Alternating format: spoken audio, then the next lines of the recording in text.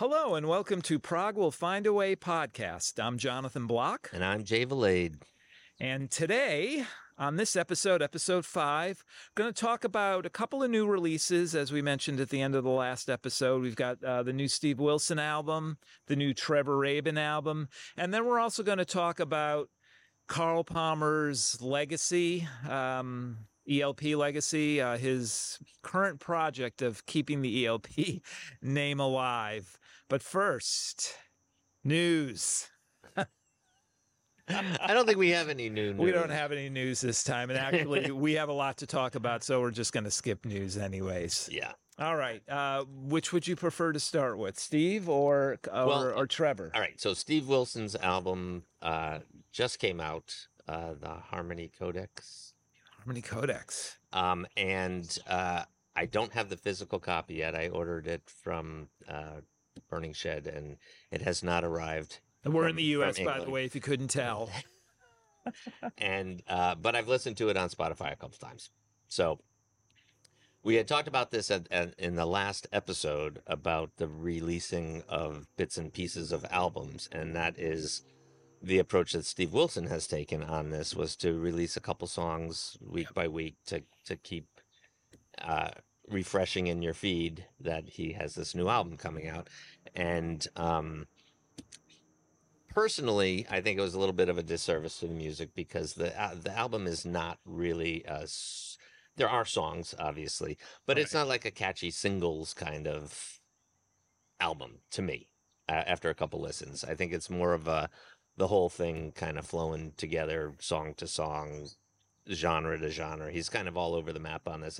There have been reviews of people who are like, there's not enough guitars, there's too much, electronic stuff, but I kind of like that it's all over the map. Okay. And that, but I think it's going to be a grower album for me, that I'm going to have to listen to it a bunch of times to really get the roadmap. It was just the 2 songs he put out before the release? He put like 3. 3, okay. Would you consider... 4. He put 4 out. So yeah, I didn't hear the other 2. I heard the first 2, but would you consider that he was pulling the closest things to singles out? Not necessarily. The second one he did was like 11-minute instrumental. So okay. All right. But he did an interview on a podcast called The Disruptors. Yep. And it's like a 2-hour interview, which I thought was fantastic. It was not, just music and techie kind of stuff, but it was all about his approach to music, his approach to the landscape of being a musician today. And I recommended it to you, but I recommend it to everybody to listen to if you have like 2 hours to listen to what they had to say. But he talked about that and said, I'm not Beyonce. Right. I have to kind of do this. The record company wants to do it this way. But I don't think that the music itself was best served that way. I think it kept it on my radar, for sure. Yeah. But I kind of wish I didn't listen to it until I got the full album. Right. But I couldn't help myself. Yeah, I mean... And anytime that happens, though, I'm always somebody's new thing comes out, and I got to listen to it.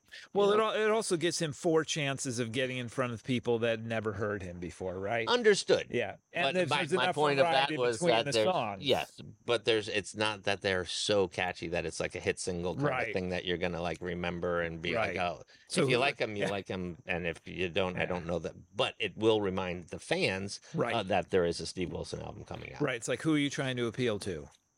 But his point in this interview was like, it will come out as if I drop the album all at once. Yep. It will come out and it will disappear. Right. That's fair. But if I do this prolonged approach to it and I release a song at a time over a number of weeks, then people will remain interested. Now, I ordered... Of course, the extended package, which has extra songs on it, and there were a bunch of different versions that you could get, and I got kind of the middle ground. So we'll see what I actually mid-tier. We'll see what I actually got when it comes in the mail. All right. Well, I ordered it when it was like the pre-order, so I just popped it on there, and it was the top. I don't know. There was, the a big rarefied. box. Yeah, a big box that was. Yes. I'm like, I haven't heard a note of the music, and I Okay. don't know that I need the big giant box. So I got them the middle ground version. Tour? Is he touring? Or I don't think did he's touring this. tour? He Did just he finished just with tour? he just Yeah. finished with Porcupine Tree. Okay. They just finished some dates, and they've kind of left that as we'll see. Okay. They have not slammed the door shut. Slam the door, but the door is not wide open right But now. it's like there's nothing planned. But Yep. that's not to say we couldn't decide that this is what we want. I think his approach is always, I'm doing what I like, and you might not like it, and you might like it, but I'm gonna do it. I'm gonna do what I'm gonna cater do. to what people are expecting. And maybe I'll do something that is like what people are expecting, but only because that's what I want to do. Right. Well, he's had a successful career. He has, and he's been all over the place. And he's like, I'm going to lose people along the way, and maybe I'll pick them back up with a future release. But right now, I'm just doing what I like, which I absolutely respect. I haven't loved every single thing that he's done, but I've gotten it all. Well, and he's also, he is now remixed and remastered all my so favorites. many classics. Yeah. I mean, he's the go-to. He is the go-to prog remixer and remaster. And to think it all started with King Crimson releases. Right? But that's a career he's all in over itself. The place he is. But he was. Did he just do Chic? He's done, yes, right, and he did one of my favorite albums. And he did one of my favorite albums again. Not a band you think of prog, but there's a prog album, Chicago 2. Right. He did it for a reason. It is an amazing album, and his version, which again, what I like on Apple Music is they'll have the album name, and then in the parentheses they'll say the Steve Wilson remix. Right. So it's like, cool, okay, I'll go for that. Yeah. But again, like you were saying the other day, that sometimes those remixes they replace the old, which you don't really want to happen. Right. But most of the streaming platforms, you can find that version that you want. That older one. And it's, we're old school, so we are used to the thing that we're used to, and we're used to the physical media, right? And that's what we want. But everyone else in the world, besides us, is moving on to just streaming and listening to whatever they want to. And if you could find it, the original mix versus the new mix versus the Atmos mix versus the whatever mix, as long as you can always go back to what you started with via that platform, that's good. I think your complaint was the physical media. When the physical media disappears, and you're stuck with. There's nothing. It's you go search for like Genesis Trick of the Tail, and you're gonna hear the remaster from '94 or whatever. From whenever. But I will say though, as remixes and remasters go, most of the time I would. Or a lot of the time, I would pick the newer Steve Wilson remix because I don't think it's the surround one is different. But if you're just listening to it, old school, with two channels, he's very, very, respectful of the original. But the things and the choices he makes, so like Chicago 2. Thick as a brick. I haven't listened to the original since another kind of not oddball, and it's prog, Caravans in the Land of Grey and Pink, another excellent album. I wouldn't go back and listen to the original one. It's not like it's so different that you're like, oh, I could say. It's just like the overall atmosphere and the sound and the separation is just like it just sounds it's brighter. It's better. Yeah, it's just better. And he unequivocally states that he is trying to stay as faithful as possible in those new stereo mixes. Yeah. I think he's given a little bit more leeway in the 5.1 or the Atmos because which he should. Because it is a different mix. It's a different approach sonically it's to more of a music. creative process for someone which is like him as well. So his particular approach, like I have no complaints. I can't think of anything he's done that I like or own that I'd be like, I don't like what he did. And it's usually like, actually, this is really good. I like this a lot. And it just like is more alive. So I'm interested to get the actual physical copy. Right. But I also have to give the full album, another couple listens because there's a lot of different stuff happening on it. But a number of them are very low key. Yep. And they're, and sonically, I'm sure it's going to be great when I get the physical copy and I'm not just listening on my iPhone or whatever. Did you buy vinyl or is it just? I did not get the Okay, vinyl. so is it one CD or two? It's a one CD, but it comes. The one that I bonus. got is Okay. this bonus, this, that, and the other Right. thing. Level. But I think one of them comes as a vinyl Okay. and the CDs and the DVD, and that's the box I did not get. Okay. All right. And Steve Wilson is not the only one with a new release out. We've got Trevor Rabin's got a Trevor new Rabin. album coming out. Yep. Called Rio. And he has way more years between his albums. Yes, he than does. Steve does. Well, his last proper rock pop song-based album was Can't Look Away, and that was like 1989 or something. What's that Jacaranda album? That was an instrumental only. Oh, okay. So that was all, that was a separate deal for him. This is more of a song-based album. Right. Yeah. So so far there's been 3 songs released from that album, and they're all fairly different. One's a very up-tempo rock pop kind of song. Right. And then he's got one that's a little more proggy and very very dense called Push. And then he's got a new one that just came out like 2 days ago called Oklahoma. Which is a bit more cinematic in its approach. And so by the time we should say by the time this episode is published, it may already be out. The full one be out. So apologies that we're so I have that on order as well as a pre-release. So yeah, I've heard you've played. I've heard some of the new ones. It definitely reminds you of Yes in areas. And you're also like, oh, is that John Anderson? Or why not just sing in this high register? Why not just get John Anderson? I'm sure he would. I mean, is there bad feelings between the 3 of them after the ARW? No, I read an interview with him where he kind of was just basically like, we did our thing. Right. We did our tour. We kind of said, that was great. That was fun. We're done. And then there was like, well, why didn't you record anything? And he just said, it just didn't come together. And I don't know the inner workings. I don't either. I think Rick had comments at the time. He seemed a little more annoyed at the situation at the time. That it just kind of or more like, I don't really know what's going. Like, why are we not doing this? And for a long time, it all comes down to John, most likely, right? We have no idea. Yeah, but at the time there was, we have half the album done. Right. There's so much done, and then all of a sudden it was like we have nothing, and I'm like, whoa, what was it? Somewhere between the two. But I'd rather they not release anything than release something that is not great. Right.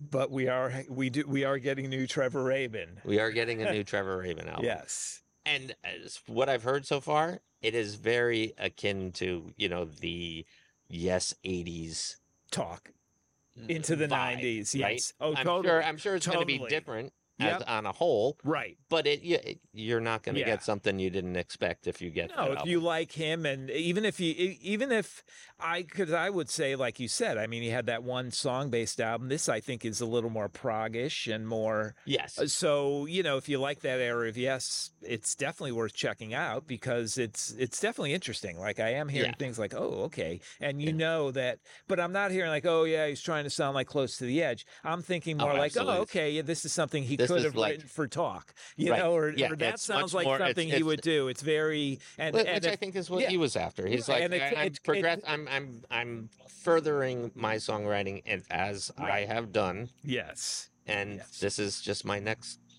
step in that. But it also is like, he definitely had. He had a big hand in the sound and the composition elements of the 80s into 90s. Yes. Oh yeah. I don't think there's any argument about that. So it's his stuff. So that's a good release. That's great. That should be. So hopefully it won't be 20 some odd or 30 years between. I don't know. It's like. He's been doing all the soundtrack work. Why? Can I ask a question? Why is it titled? It's Rio, right? Yeah. Why? I don't know. I mean. I have it. I don't all have it yet. Okay. I just have 3 songs. I thought you might know. Let's just leave it at that. All right. Carl Palmer. Yeah, Carl this is Palmer. all you, buddy. How's that for a segue? All right. So everybody who's listening to this knows, unfortunately, Keith Emerson and Greg Lake passed within a couple of years of each other. It was really quick. And Carl, Keith obviously was going through some troubles. Greg had cancer, and unfortunately, he didn't survive. I said this in a different episode, so I'm not going off on my rant again about how I believe Emerson, Lake and Palmer is one of the worst served bands in the internet era by whoever their management or is ever running their stuff. It's just release after reprint after reprint, a lot of crappy live stuff. But anyways, Carl Palmer now is the last man standing. And, he could be around forever, that dude. I mean, he's obviously playing the drums is very physical, and he is in immaculate shape for someone of his age. He's had a band for many, many years. And I've listened to them, and it's definitely, he's not going to, I give him, kudos for being, I'm not going to go out with a guitar, with a guitar bass dude and a keyboard guy. No, Yeah. I'm not going to have keyboards.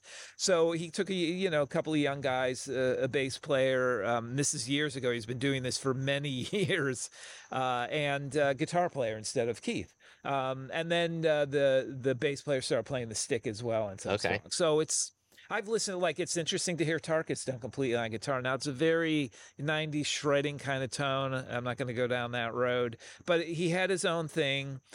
I got to give it to Carl. He plays bigger places with Asia, or did, and it's mainly small places they're playing, the Carl Palmer's legacy. So as you know, he got the permission of both Keith and Greg's estate. And he essentially does... it's not the, what do they call, hologram and all that stuff that people have tried, like Dio and that stuff. Yeah. It's not that. Or Frank Zappa. There was a Zappa tour with a hologram too. He's showing clips from the Royal Albert Hall show in 92, I think it was, or 94, whatever that year was. And there's a CD, and it was a video. It's a very well done video, but it's their later years, and they kind of play with them, so to speak. They play along with them. So in concept, it's like, oh, and it actually doesn't bother me too much because I understand what he's trying to do. In the video, Greg Lake singing? Yes. And they're playing along to that track? Yeah, they're essentially playing along to the video. But that's not all they do. It's not like that's the whole show is that. Understood. Did they mix out everything but the keyboards and the bass and the vocal? And then they're playing along with just the track. As far as I know and what I've seen, it's just Keith playing and Greg playing bass or guitar and singing, and then Carl and his guys are playing with ensemble are playing with it. So and to be fair, it's very tastefully done. They're not and it's not the whole show. It's a good part of the show, but it's not the whole show. At least it wasn't the stuff I've seen online. So I initially was like, what is he doing? Just get. Everybody was like, there's a lot of good keyboard players out there. And I think he rubbed people the wrong way too, because they had a Keith Emerson kind of memorial concert, and a lot of people, I think Billy Sherwood came. I don't know exactly who came, but there were a lot of people that came. And instead he played it like a club with his band. So I know that rubbed a lot of people the wrong way, as opposed to doing that. He was on tour, I understand it. But I like a lot of people, had a very negative reaction when I first read about it. I'm like, oh, it's just weird. But having seen some of the videos, it's like not the approach I would choose, but it's not as bad because they're kind of playing along. And look, he's a 1/3 of a band. Right. And in a band like that, he was good. A lot of people knock his playing. He was very, very, very good for Emerson, Lake, and obviously Palmer. And you heard the difference if you heard three, but Emerson, Lake, and Powell. Powell was Cozy Powell is a completely different drummer. And I meant to bring it, but I will in one of our episodes. I actually have a Emerson, Lake, and Powell sweatshirt. There you go. That I bought at Madison Square Garden on their tour. I don't know why I bought a sweatshirt, but I was. Which is kind of funny that they were doing Emerson, Lake, and Powell, and they were at Madison Square Garden, and then And it was full. It was full. 2 years later, they're doing 3, and they're at Toad's Place. And they're at Toad's Place, and Toad's had to put things on the side of the stage to fit them all. It's strange the way it's up and down. It's strange the way it's up and down, and they didn't help. I mean, Keith obviously had a lot of issues and certainly physical issues that really brought him down.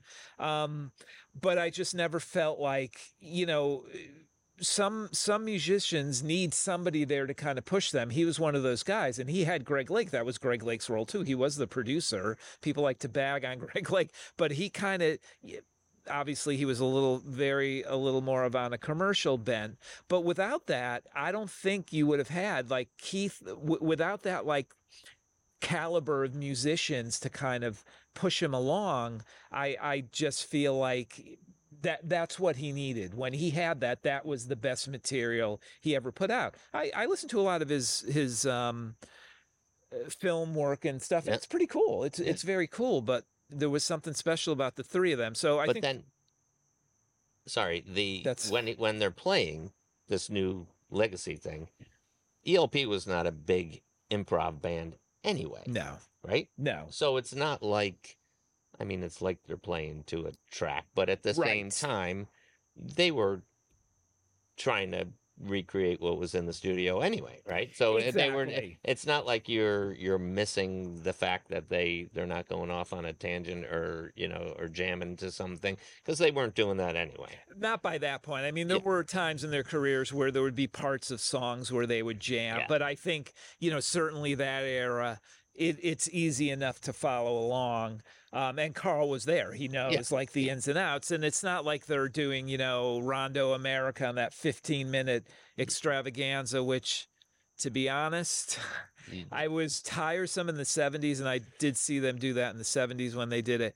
But you could have played 3, 4, 5 more tracks, or you could have actually played all of Tarkus instead of playing half a Tarkus and then going into Knife Edge, which was cool. But and they do that. This is what we complain about. I know, this is what we complain about. You could have done this instead. You could have done that. You had all this time and you wasted it playing that. Get off my prog lawn. So I guess I can't really come down hard on Carl, even though I just don't like it. It's like, I mean, who's in Asia these days? I don't even know. So I'm sure Billy Sherwood's in there, right? But he doesn't sing anymore. Anyways, he could have taken Billy Sherwood to play bass, and Billy sings. Yeah. And I'm sorry, I'm not sure Jeff Downs would be a good Keith Emerson replacement, but right. I think Rick Wakeman would have done. I mean, I'm sure. No, I'm serious. I'm sure they could have put together a package of let's celebrate ELP and play theaters. I'm not saying they're going to play big places. Yeah. And when I say theaters, I'm talking like the Ridgefield Playhouse and things like that. Yeah, but I also can see Carl wanting to do it. That he's the last one. That this is his thing, and he's not going to bring in people to replace the people, even if it is a tribute.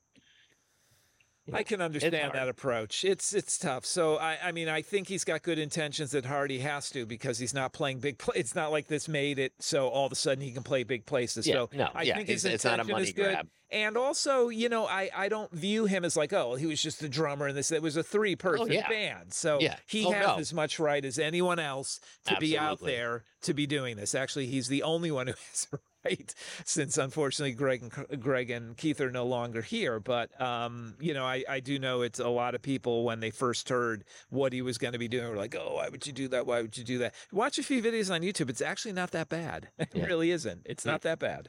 It's his way of keeping the legacy going. Carl Palmer's legacy, ELP legacy. So there you go. There we go. All right. So I think I went on a bit about it. I get very passionate about ELP because I just feel that they're one of my top bands, but it's a core 2 or 3 years where they were really good. Right. And, but I just feel like their legacy, I'm sure everybody feels this at some extent about things that they like, right? Yeah. Like it's like King Crimson, for whatever reason, even though when I first got into them, it was like no one was into them. No one was going to remember them. Now they have certainly in Prague and Prague adjacent music, they're very well known. Oh yeah. There's no doubt. But I feel like, I don't know if you Even feel this about some bands, but there's like ELP and another band like that I really like Jefferson Airplane. I feel them receding from the public consciousness. Yeah. You know what I mean? Yeah, I think that, well, of course, Prague is always receding from the public consciousness, which is why we call this Prague Will Find a Way, because somehow True. it does It's eventually resilient, if it nothing stays else. around. It's resilient. But yeah, they're not part of the conversation. Yeah. You know, even when talking about Prague now, Yeah. it's still ELP is becoming less and less prevalent than they used to be. Right. Now it is like King Crimson and Yeah. and Genesis. ELP used to be like They were part of the top of the list. They were a freaking huge band at the time. Yeah. And I mean, like I said, it's like that with a lot of bands and not everything. So it's not like, well, that was 40, 50 years ago. What do you expect? But as someone who really enjoyed their music, look, they didn't do themselves any favors with some of the music they put out or the way that their catalog and everything has been managed.